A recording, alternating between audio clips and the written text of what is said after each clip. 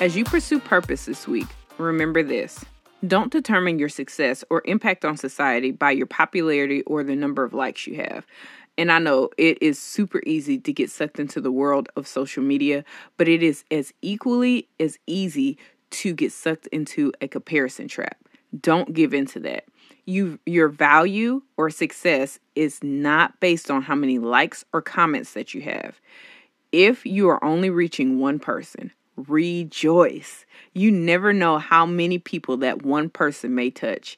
And in the end, your success is determined by if you are doing what Father God wants you to do and not how many red hearts or blue thumbs up you've accumulated from a post, picture, or a video.